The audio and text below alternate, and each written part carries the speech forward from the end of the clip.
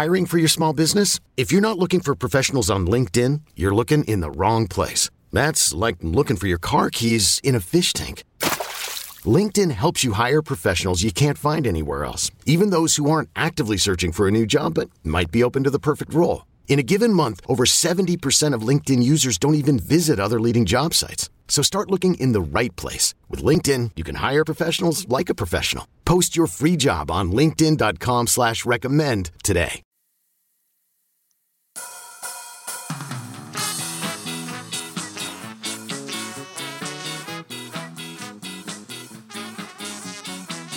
Welcome to On the Bench. I'm Brendan Sonnone, your host for today's episode. It's a very serious episode. We're not going to laugh or have any fun. Zachary, welcome to On the Bench. Hopefully you're doing well. Salutations.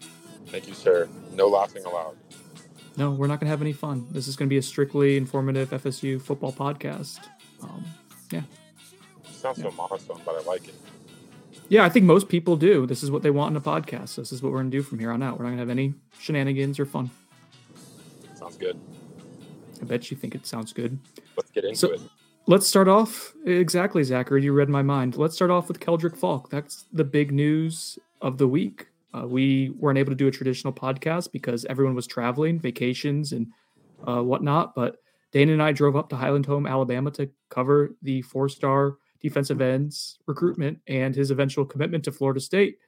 A big-time win on the recruiting trail for the Seminoles, correct, Zachary? Correct. It was a huge win for Mike Norvell, his staff. Give credit to Austin Tucker, off-field analyst. Kind of carried that recruitment for FSU early on. Was kind of talking to Keldrick pretty much every week during COVID when things were virtual. And then once things kind of heated up, Keldrick was able to take visits. He took 3 to Florida State before making that decision. John Papuchis was huge down the stretch for FSU. He mentioned to you and Dane that he really related to him in their final conversations. I think you mentioned that he had one of his final conversations that Sunday night with the FSU staff, which included Coach Norvell and Papuchis, and that's kind of what won it over. He made that decision Monday and then announced his commitment publicly on Tuesday. Before we get any further into this episode, I just want to clarify that Zachary is driving to see his family right now. He's currently on vacation. So Zach, thank you for taking time out of your day to be on this podcast. Just to clarify, that's why there's some background noise. He is in his car, but we wanted to get this podcast out because there's not really a great time this weekend for any of us to record. So enjoy your free content. Sorry if the audio isn't exactly what it would normally be, the high standards that we have here at On the Bench. Back to being serious. The Keldrick Faulk commitment, Zach, you mentioned it being on Sunday, and that seems like that was indeed a pivotal day in that recruitment. But what was interesting to me is no one around him other than his brother knew what he was going to do as of the day before. So as of Monday evening, didn't know. And then just all the coaches we spoke with and people around the school, like no one knew what he was going to do on Tuesday. They thought that Sunday conversation with Mike Norvell and John Papuchis closely aligned with Keldrick Faulk making his decision. And he made his decision on Sunday evening as well. So the basketball coach there, Johnny Mitchell, was actually he was wearing a Florida State bracelet around his wrist. So I thought that was interesting that he really liked this coaching staff and thought that was a good omen for Florida State, but they were legitimately surprised by it. How did you find out it was going to be Florida State? And maybe you could paint the picture, I guess, Zach, of what exactly the final couple of hours of us trying to figure out what the recruitment was going to be ended up being like. Yeah, so Keldrick and I were in communication the days prior to his announcement, just kind of making sure that he hadn't made that decision, because he was honest with me throughout, and that he was still kind of in that decision-making mode up to his announcement. But the day of, I gave him a call in the morning, and he basically let me know that he said it would probably be Florida State. So I had a pretty good idea that it was going to be FSU. We had quotes ready to go on a story I'm sure you guys saw on those 24/7. But yeah, that's how I kind of found out. But truly, the FSU coaching staff, to my knowledge, did not find out until they got word on a FaceTime call during the actual announcement. I think it was one of his family members. You can probably provide some more info on that, but one of his family members was kind of FaceTiming Norvell during the actual announcement. So it was really last minute, and that's not really a thing we see with modern announcements anymore. I mean, I think that's kind of an old school kind of way of doing things. But yeah, I guess that's how Falk wanted his decision made. It was indeed a good old-fashioned recruitment in that sense. It was kind of fun to cover, a little anxiety-provoking just because of the time commitment that we had made to driving up there and the resources. 24/7 allow us to get a rental car and a hotel because of another commitment that we'll get into in a minute in Montgomery the following day. But it was fun in that sense that Florida State did not have a great idea of what was going to happen. The people in the town didn't have a great idea what was going to happen. Keldrick knew, and not too many other. Imagine maybe like 4 or 5 people probably legitimately knew going into that day. Want to give a shout out to Coach John Papuchis, Coach JP. You mentioned him, Zach, but he's won some really important recruiting battles in the last year or so. I mean, he was key with Jared Verse as well. So yeah, John Papuchis has continued to prove to be a pretty competent and one of the better recruiters on this coaching staff. Yeah, I agree. I actually wrote that in a piece that I wrote this week on 024/7. Basically, 5 things that we've learned about FSU recruiting this summer. One of them was that John Papuchis is quietly an impressive recruiter for FSU. You mentioned Jared Verse. He also helped land Lamont Green. Obviously, there was a legacy tie there, but he's maintained that relationship and kept him in the class of 4-star edge prospect in 2023. Then obviously Keldrick Falk. I mean, they flat out beat Auburn, Clemson, and Florida for him. All three of those schools really wanted Falk badly. They all hosted him on officials, but FSU is the one that wins out, and in large part to Papuchis' efforts down the stretch. Ayobami Tafasi as well. He's a defensive tackle, but someone who is in JP's recruiting footprint too. So one last thing too on Falk. Well, 2 things. One I would say is that he let's talk about him just as a player real quick before we put a bow on the recruitment. He is ranked as, 24/7 has him 112th nationally, but in the 24/7 Sports Composite, he's 84th nationally. So either way you cut it, I mean, he's a legit 4-star prospect. At least one recruiting service clearly has him as a really high prospect for him to get that bump from 112 to 84. But just in your estimation, Zach, what is he going to bring to Florida State's defense in the immediate and in far end future too? Like, what's his upside? What does he bring right away? Yeah, I mean, viewing his tape, he's extremely athletic for Highland Home. Obviously, a really small school, but they have him playing wide out because he can move so well. There's multiple clips on his highlight tape where he's just making impressive plays on offense as well. So I think that stands out. I think he can be a guy that can probably help contribute early. Obviously, they built up and room over the past few years. So it's not as worrisome as it was when Norvell first got here. But I think Falk adds an immense talent to that room. Someone that John Papuchis and the rest of that defensive staff can kind of mold into a possible future Jermaine Johnson. That's what they mentioned to him on the official visit, is that that player comp.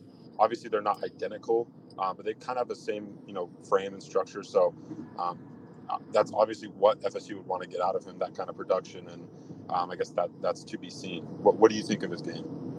Well, if I was trying to have fun on this podcast, which I'm not, I would have dropped in with a Jermaine O'Neal reference instead of Jermaine Johnson, but that's not what we're doing here today, Zachary. He's a very buttoned up professional. I mean, I legitimately have put pomade in my hair. I got a collared shirt on. Like, I'm taking this very seriously.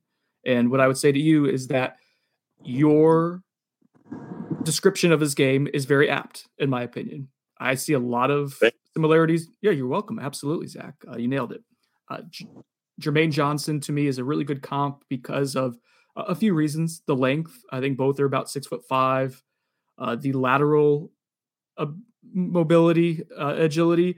We're not talking about super twitchy, cut back and forth type of guys. Not like this Brian Burns type of defensive end. But there's a good burst off the ball at times for sure for Keldrick Falk, and something that Jermaine Johnson did at a very high level was defend the run with his arm length, with his ability to really accelerate into space and defend the sideline and stretch plays, to the perimeter. We saw that with his athletic testing at the NFL scouting combine. And with Keldrick Falk, you see that certainly on his highlights, that he is someone who can really open up and hit another gear of speed once he gets going, and the ability to kind of play under control laterally. I mean, talking to his high school basketball coach, he's someone who they think would have been a Division I basketball prospect if he dedicated an entire full season or seasons to play hoops as well. I mean, he's really, really talented, like 2015 average type of guy on the hardwood, which points to his athleticism. So someone who I think can help out early on in his career, just based on him being pretty buttoned up and mature. Still has a little bit of room to grow physically, but he's 6'5", 240. It's a really good starting spot for you. But I think ultimately his upside is going to be as a really high-end edge defender with some pass rush juice as well. So a big-time commitment for Florida State. I'm not quite as high on him as some other outlets are, and even I think we have him ranked fairly high at 24/7 Sports on the high end at 112, but I think he's legitimate, like a top 150 prospect. It's someone the staff should be really excited about. It's a big-time win for JP. The last thing, just to kind of shine a light, and I want to get into the weeds here, Zachary, on the recruitment for him. And then the next side we're going to talk about as well as Avery Stewart and just some of the behind-the-scenes aspects of covering the recruitments. When we were driving up, and Dane and I driving up, and you're feeding us information on different people you were talking to within the network, it was super interesting that no one knew, but Florida State was the name that kind of kept popping up from our other team sites. Yeah.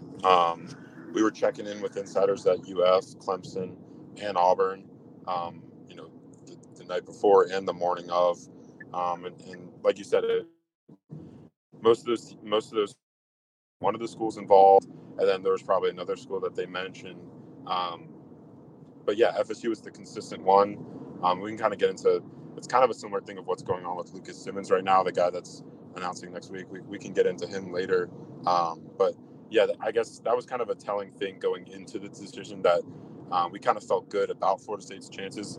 We weren't sure, obviously, until I got that phone call. But man, like you said, like we kept checking in, and FSU was the consistent team that kept getting brought up. Dane thoroughly enjoyed his trip to Alabama, but I think that his favorite part of the day was the phone call, because he saw me do a big fist pump and we gave each other a big high five, just to know that our time was going to be well spent at that point. And so you brought a smile to Dane's face. God bless Dane Draper. I'm glad I did.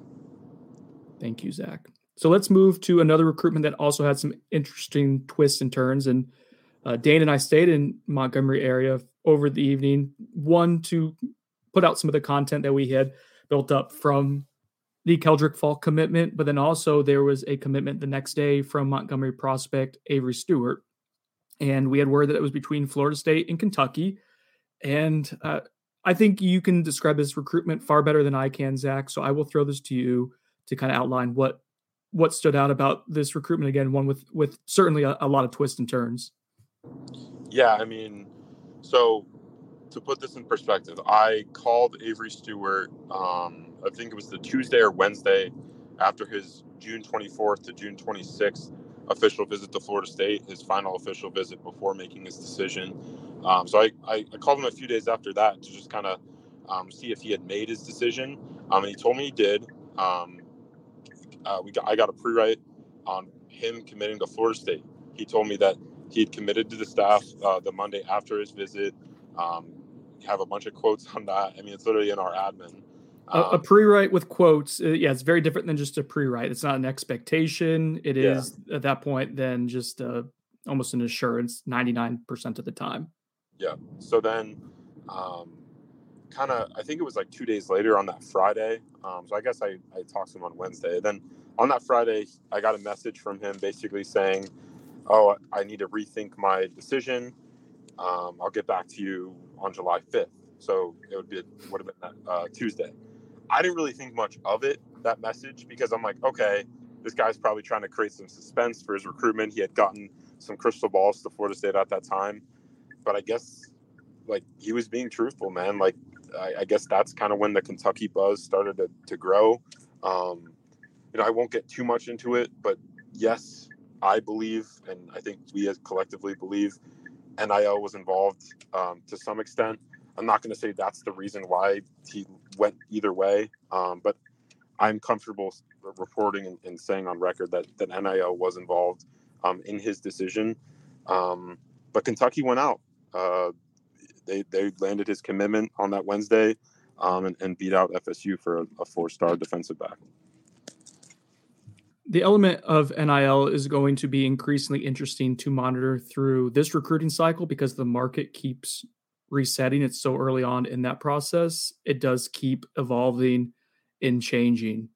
So that's something that we're going to, when I talk about the market, I'm talking about the price point that there, and I'm sorry, I'm a little distracted because Zach looks like he's about to exit the car. So I'm just trying to monitor what my partner's doing. It's all good. It's okay. Back to being very serious and buttoned up and professional. So with the NIL aspect that we're referring to, like Avery Stewart is an example of, unless you are in the 99th percentile of the athletic programs that can name a player's price almost exclusively for, of course, not inducements to play at a school, but if you were to go to a school, what opportunities you would have is what we're discussing here, because you can't technically induce players to play for you. You have to make decisions, and you have to make decisions on where players are on your board, what your roster composition looks like. You got to see what your return on investment will look like. And that's something that I'm imagining that collectives and programs across the country are going to have to weigh consistently. But with that in mind, the market continues to shift and to change. We've seen some of the prices that have been associated with blue chip quarterbacks.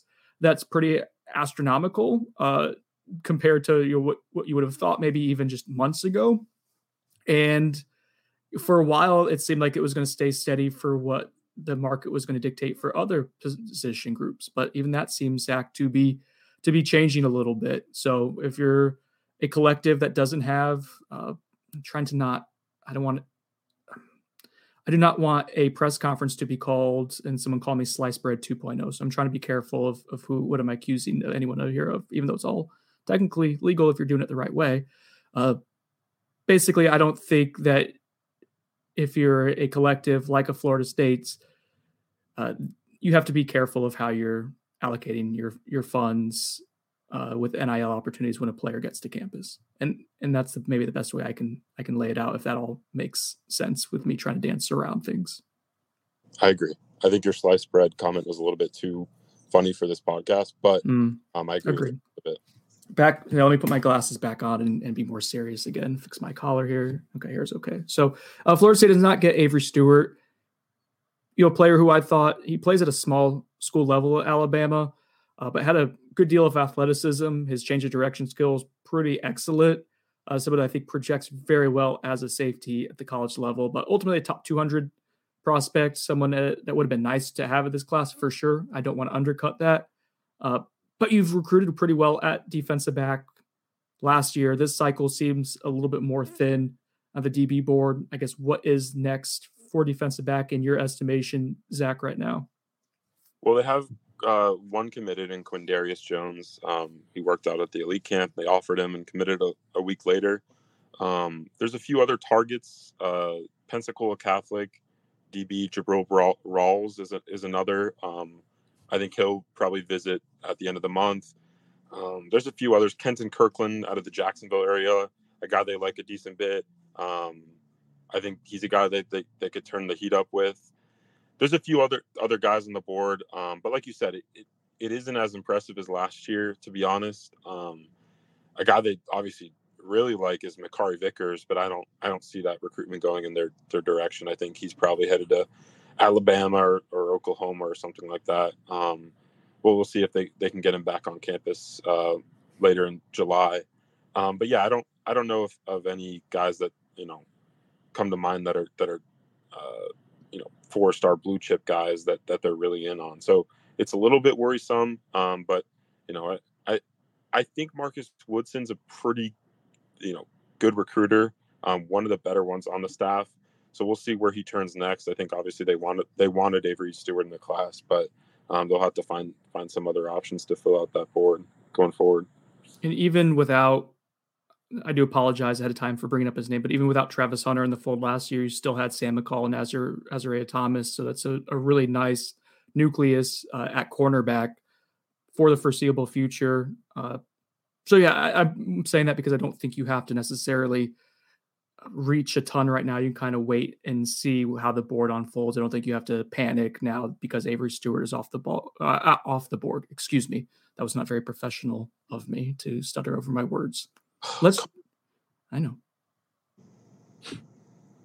Let's move on to Lucas Simmons. He is someone who is extremely high on Florida State's board. He's a top 150 prospect nationally, a prototypical left tackle from a length and size perspective, someone who is raw, and best football is thought to be ahead of him, a little bit of a developmental prospect, but this is someone that Florida State, if the Seminoles end up getting a commitment from him, they'd be beating out some really impressive programs, both regionally and nationally, for his services. So Lucas Simmons will announce his decision on CBS Sports Live Monday at 1 p.m. Eastern.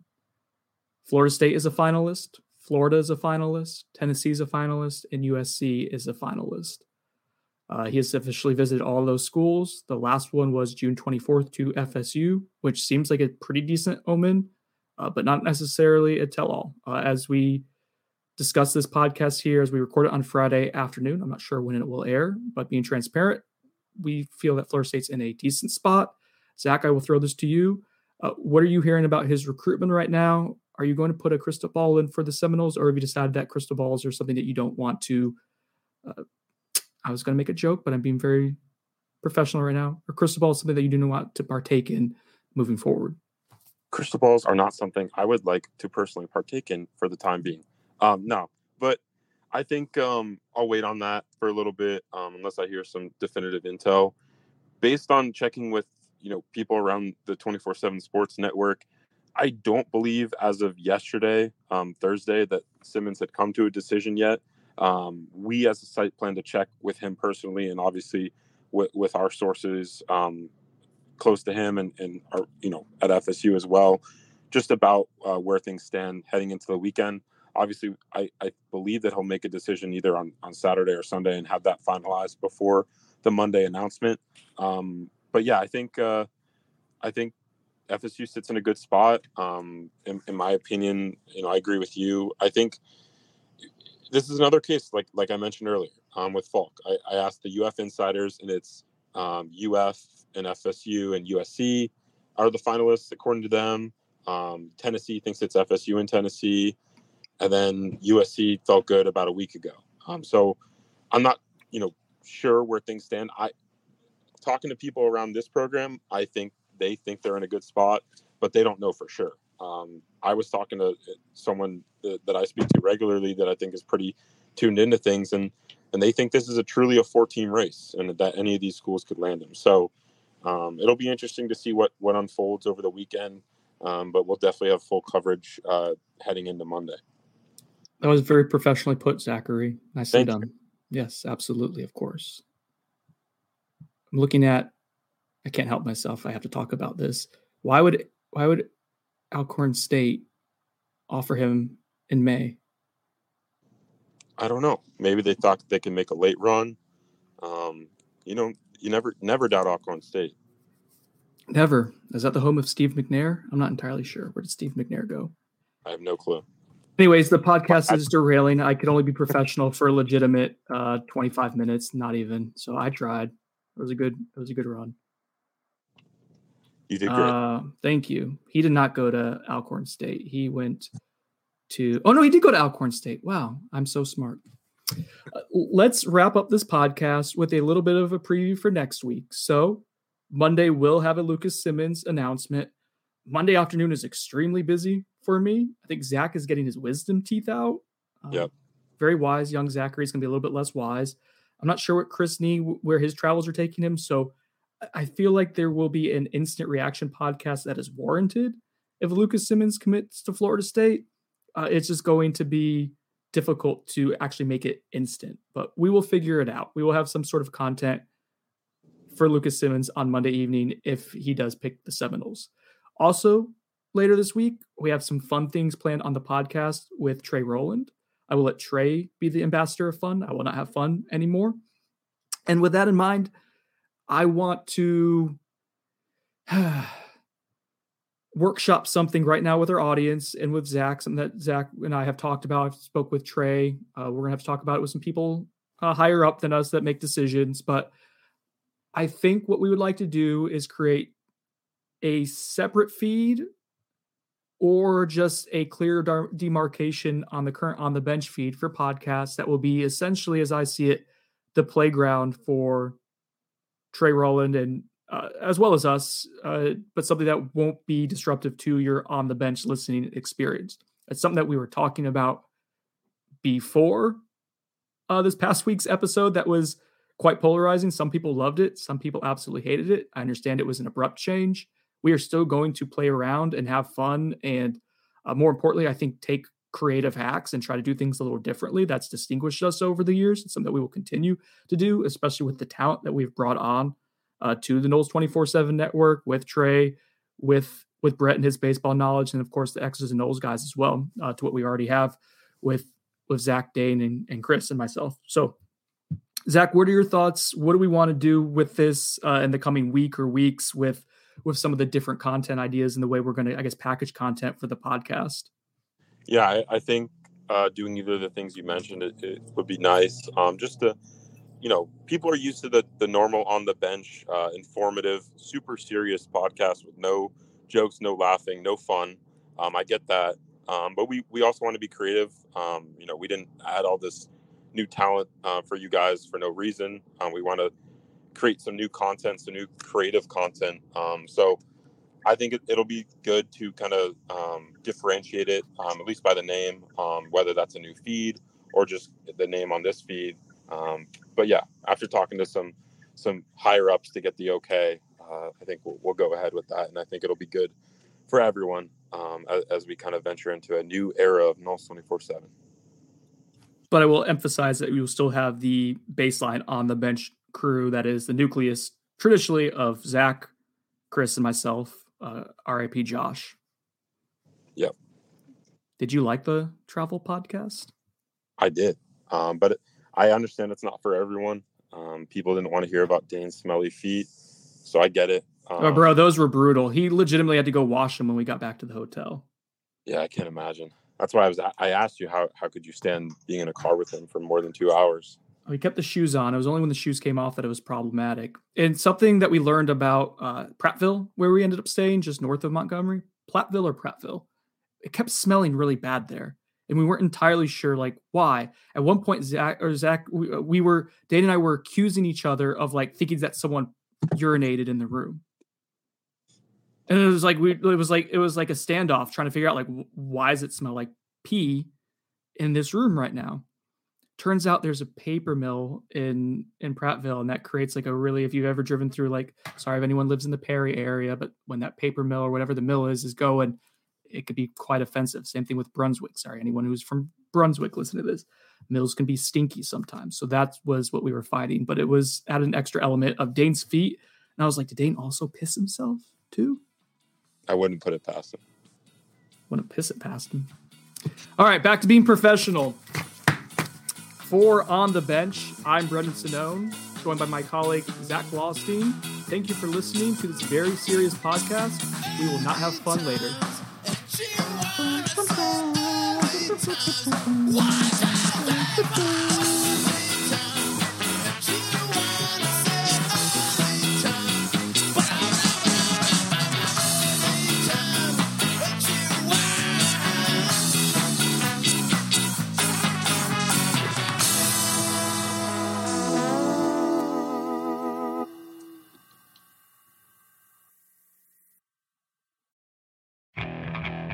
Okay, picture this. It's Friday afternoon when a thought hits you.